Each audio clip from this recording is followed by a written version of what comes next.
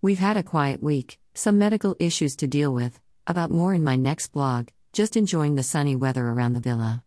Now that Habibi has cut our hedge back in the top garden, there is suddenly a lot more space in the border there. We have visited a few of the local garden centers and bought some new plants and a couple of new containers for pot plants as well. I've gone for a mixture of exotic foliage plants and local Mediterranean flowering shrubs, a red hibiscus and a giant red form of salvia. We have to plant them now so that they can establish themselves through the cooler, wetter winter weather. It's not like England where you tend to plant out in the spring after the rick of frost has passed. Here you are planting to avoid the hest and drought of the summer months. Have also bought another orange tree to go in the top border.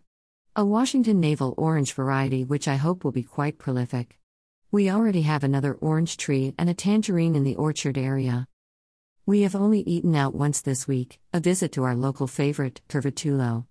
A very nice, great value meal as always. Bob has been busy with small jobs around the villa. He has replastered some small areas which had suffered a bit over time, and he has finished installing our rainfall diverter from the master bedroom balcony.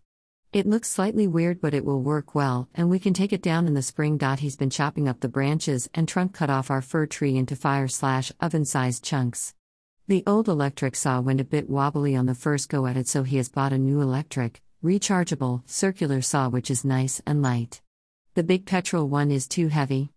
Anyway, he's making good headway. The hardest bit is stripping off the fir fronds. The weather has been pleasantly sunny and warm, 20°+, with some showers. Today I can see a big storm out at sea north of us, but it seems to be missing the island. We have taken down the pergola curtains now, and they've been to the laundry and now stored away ready for next year. It's getting a bit Christmassy out here, at least amongst the expat community. Lots of Christmas bazaars underway for charity, handicraft fairs and a pantomime. The big hotels are all decorated and advertising Christmas and New Year gala packages. Our various friends who live out here tend to book them and they sound amazing. We are going to a Christmas black tie dinner and dance on 3rd December given by the Foreign Residents Society at one of the local hotels. We went to it last year and it was great fun. The chairman, who is a German gentleman, dresses up as Santa and there are raffles and all sorts.